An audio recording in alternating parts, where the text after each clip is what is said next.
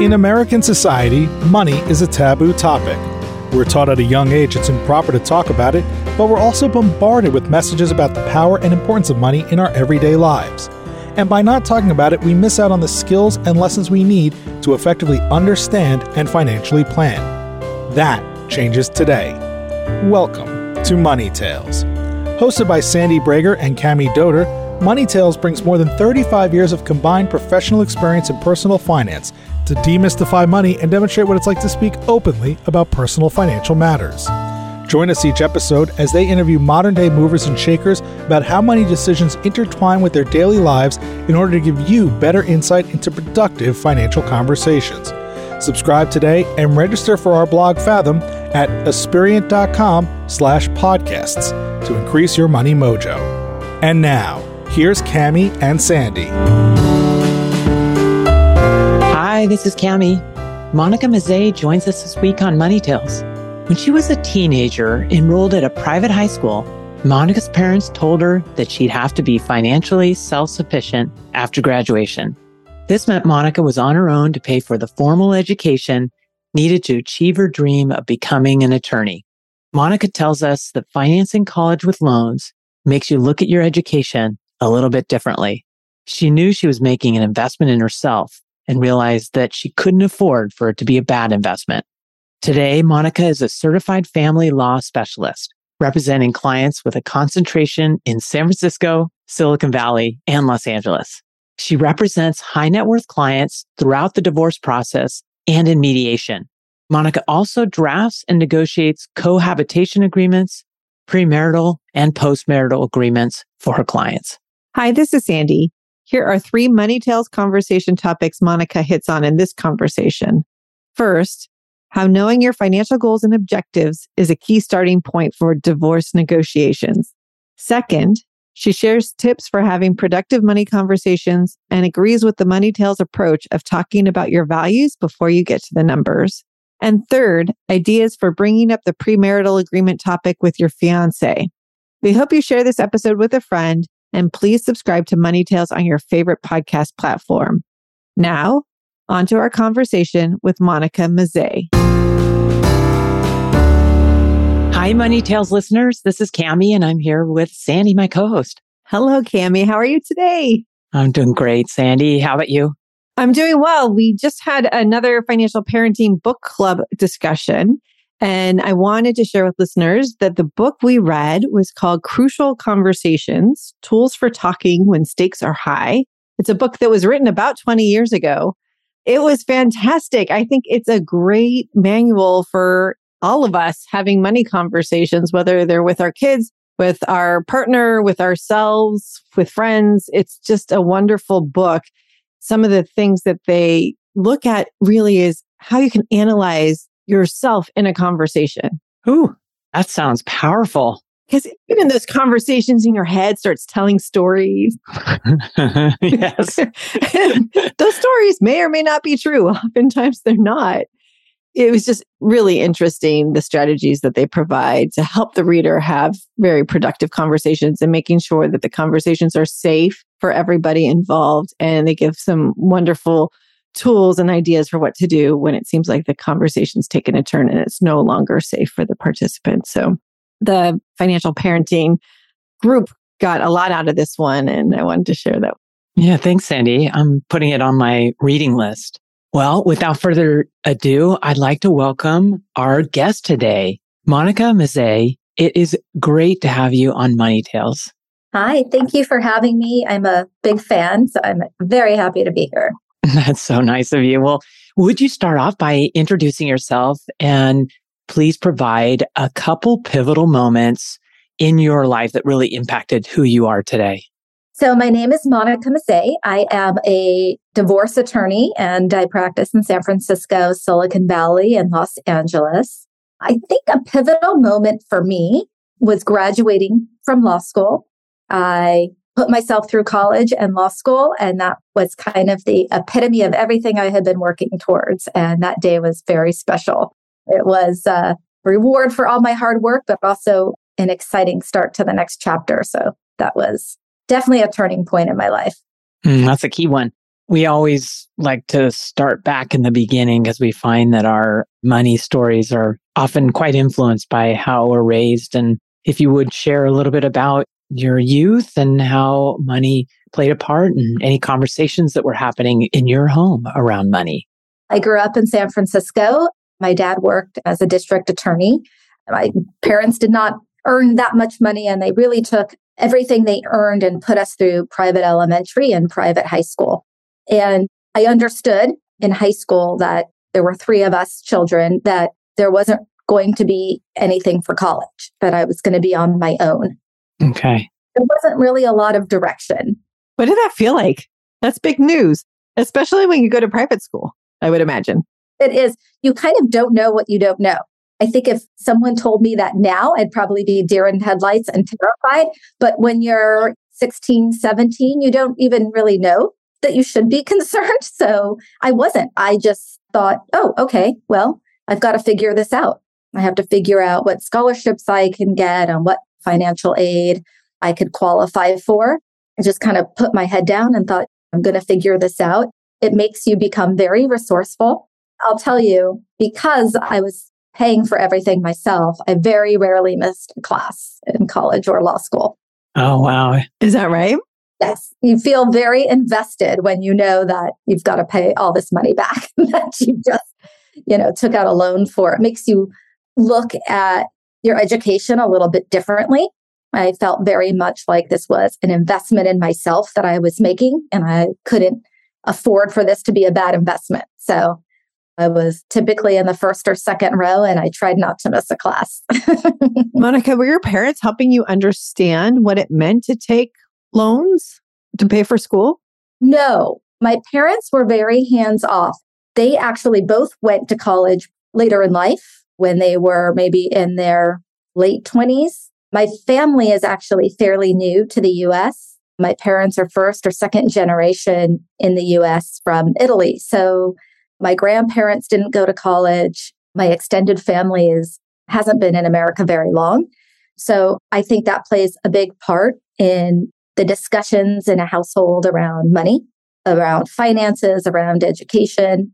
I'm really the first generation that's having those conversations with their kids, and my cousins as well, because we've lived here, we've been educated here, and now we're making money here. So when you're in a family that is fairly new to the US, you're not going to kind of get that same direction from your parents. There's a big learning curve, and you're kind of on your own a bit.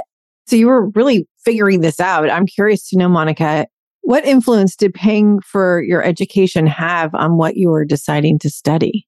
Not much. I decided in seventh grade that I was going to be a lawyer, and I never really changed my mind after I made that decision. I went into college knowing that I was going to go to law school. I always kept that in mind, and I would only borrow enough to pay for my tuition and my living expenses.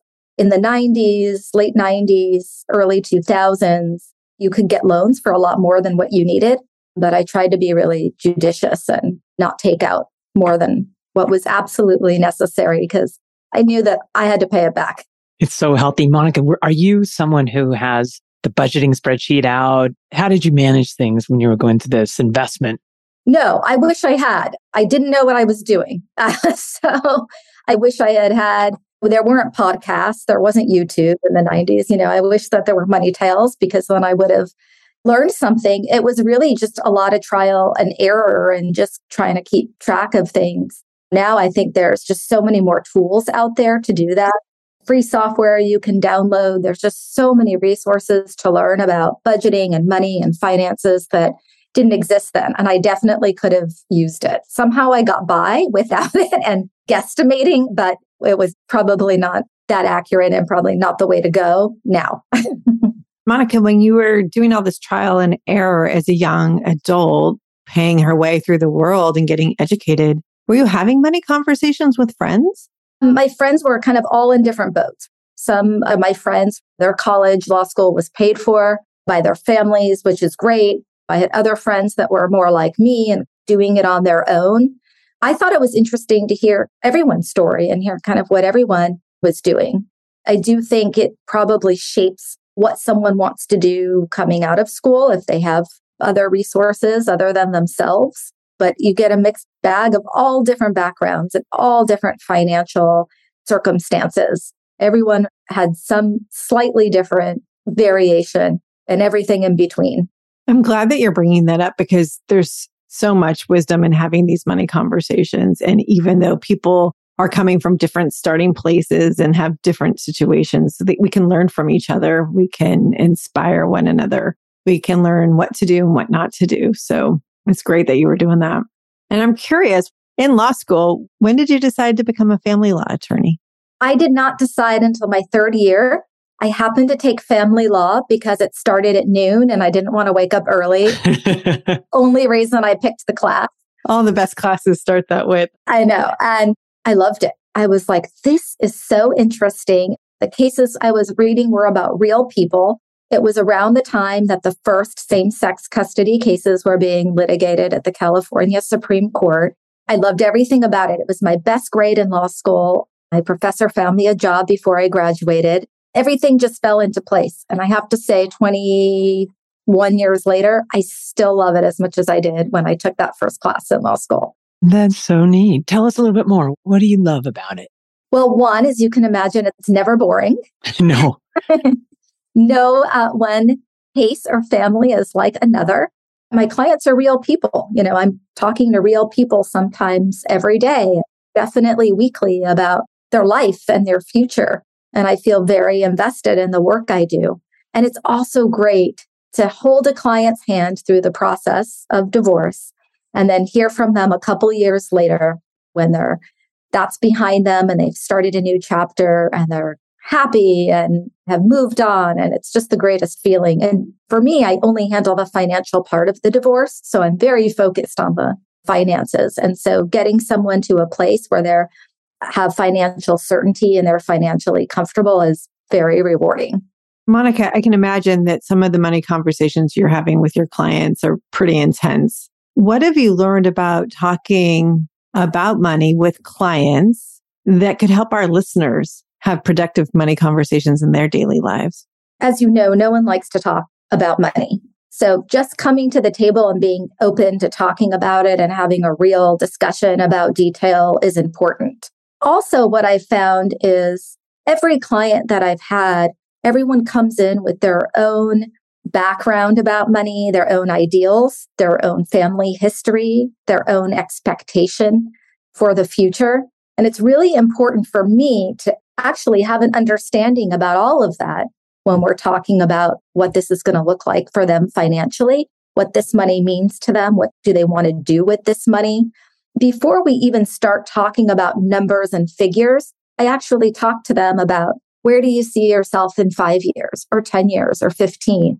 What things are important to you, whether it's philanthropy or charity or being able to have money to give to your children so that they can buy their first home.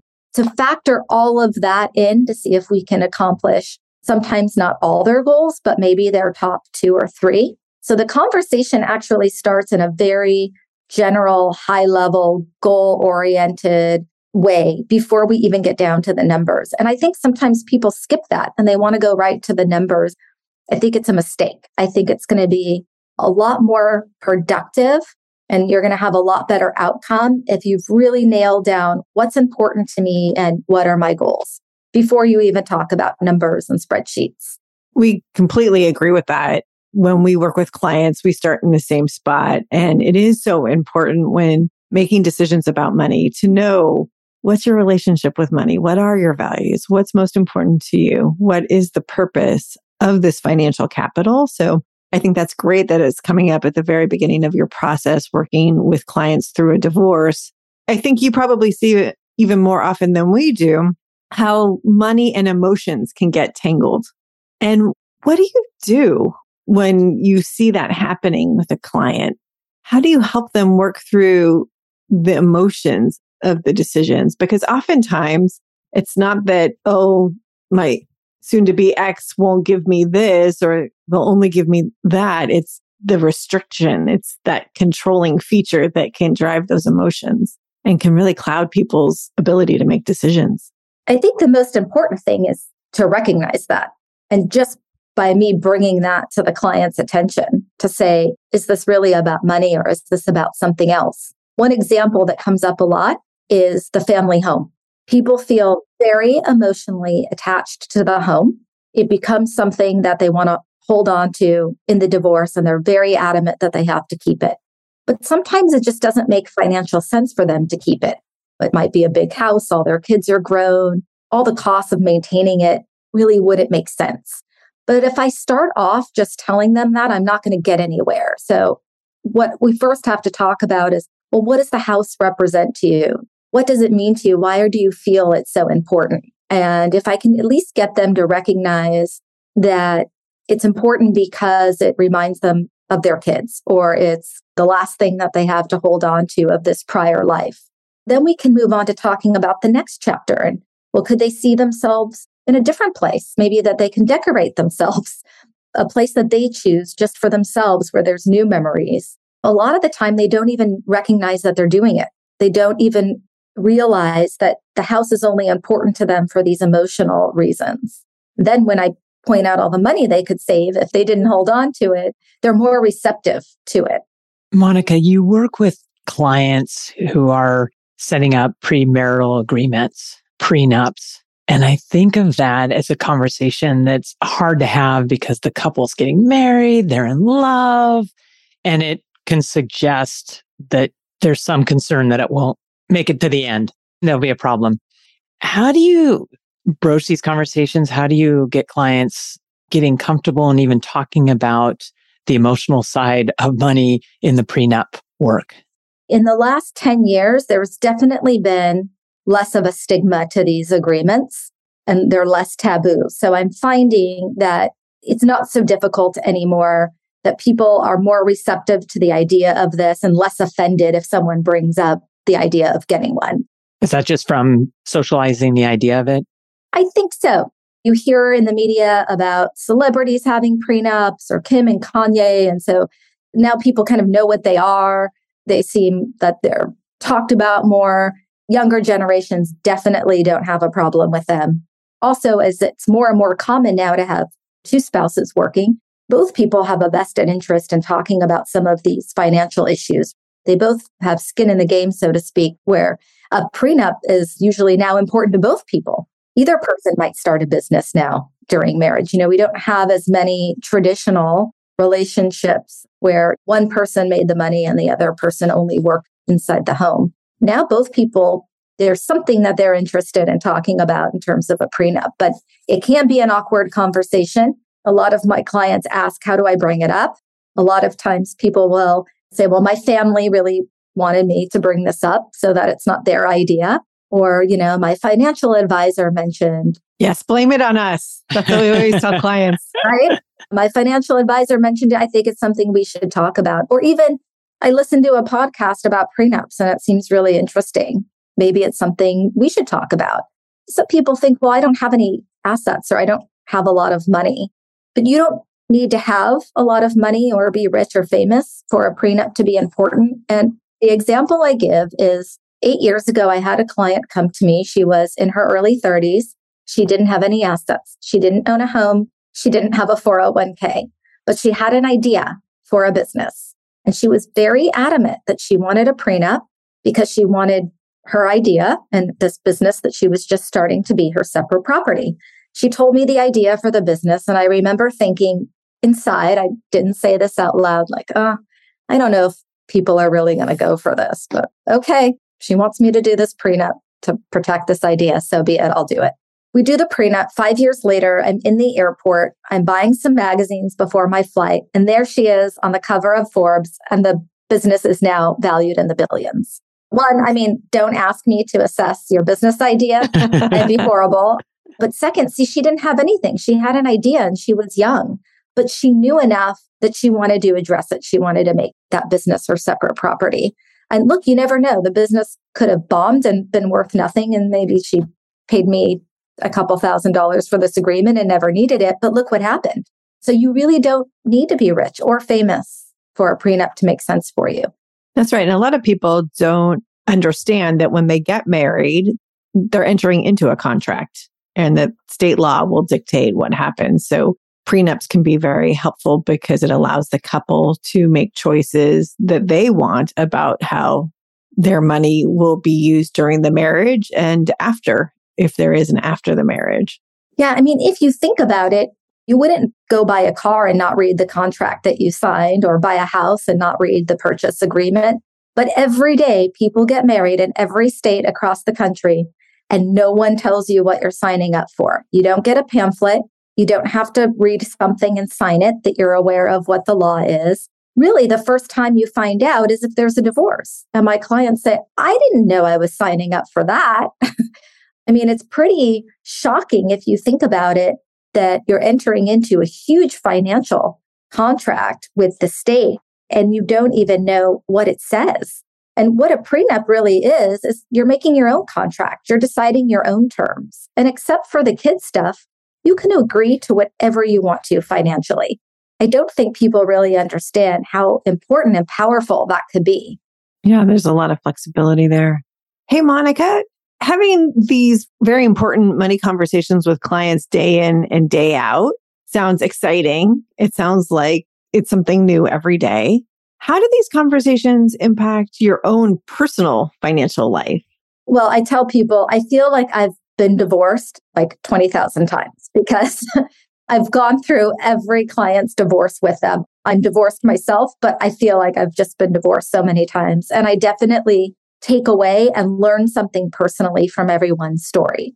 As a woman and as a mom, I think what I learned from my clients, especially who were older women and that were divorcing, was no matter what you decide to do, especially when you have children, always keep one foot in the door.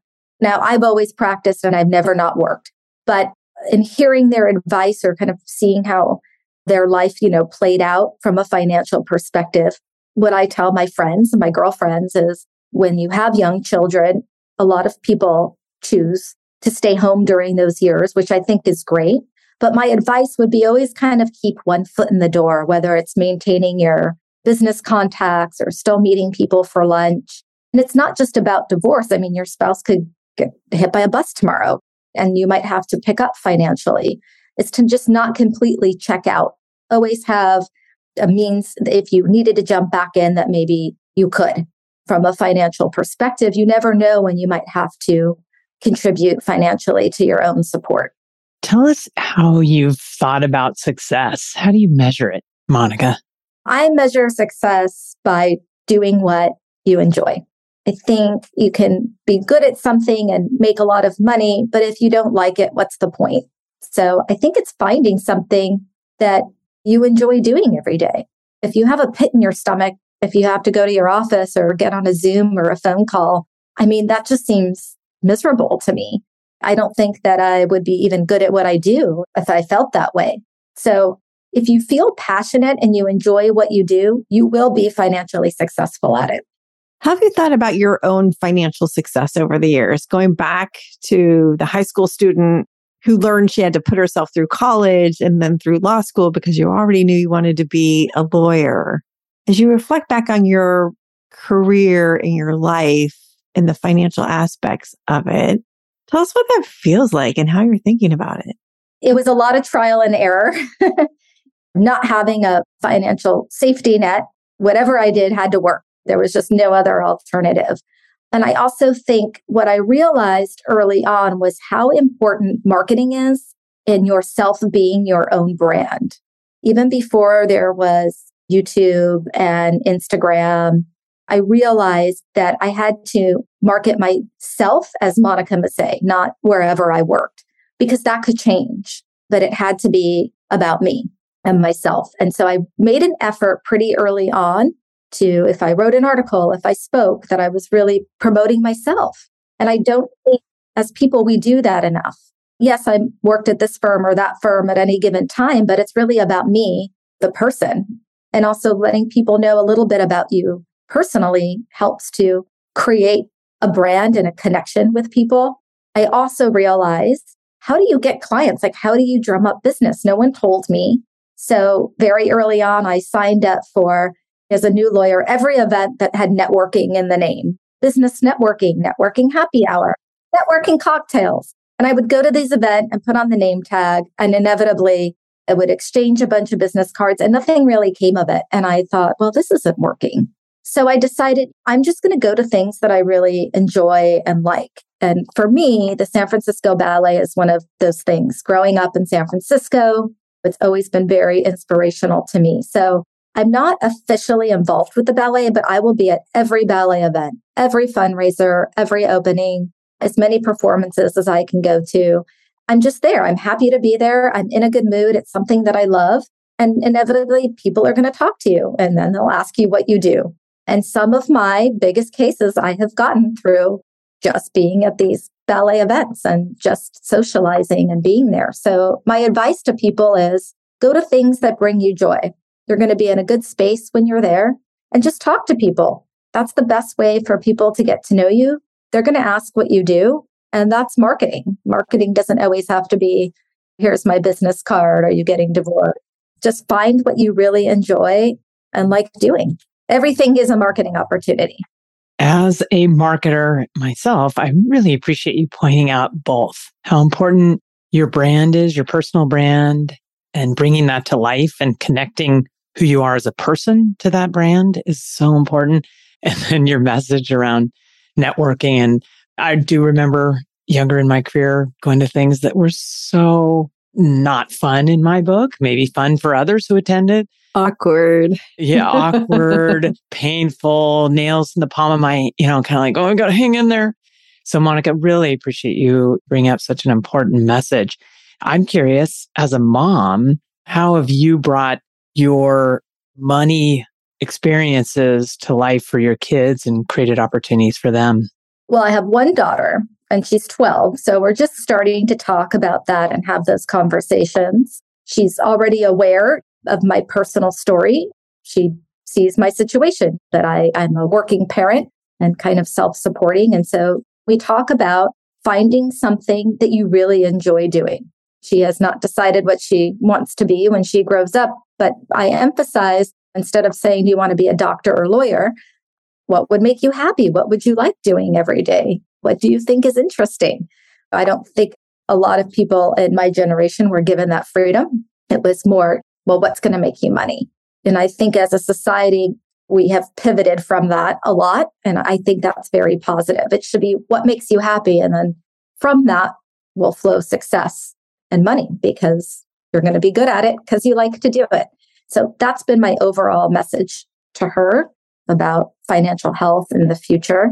There's a theme running through everything that you're saying, Monica, in terms of being very intentional, understanding what your purpose is, where your passions are, and what brings gratification, and making decisions based on that, which is refreshing to hear and very important.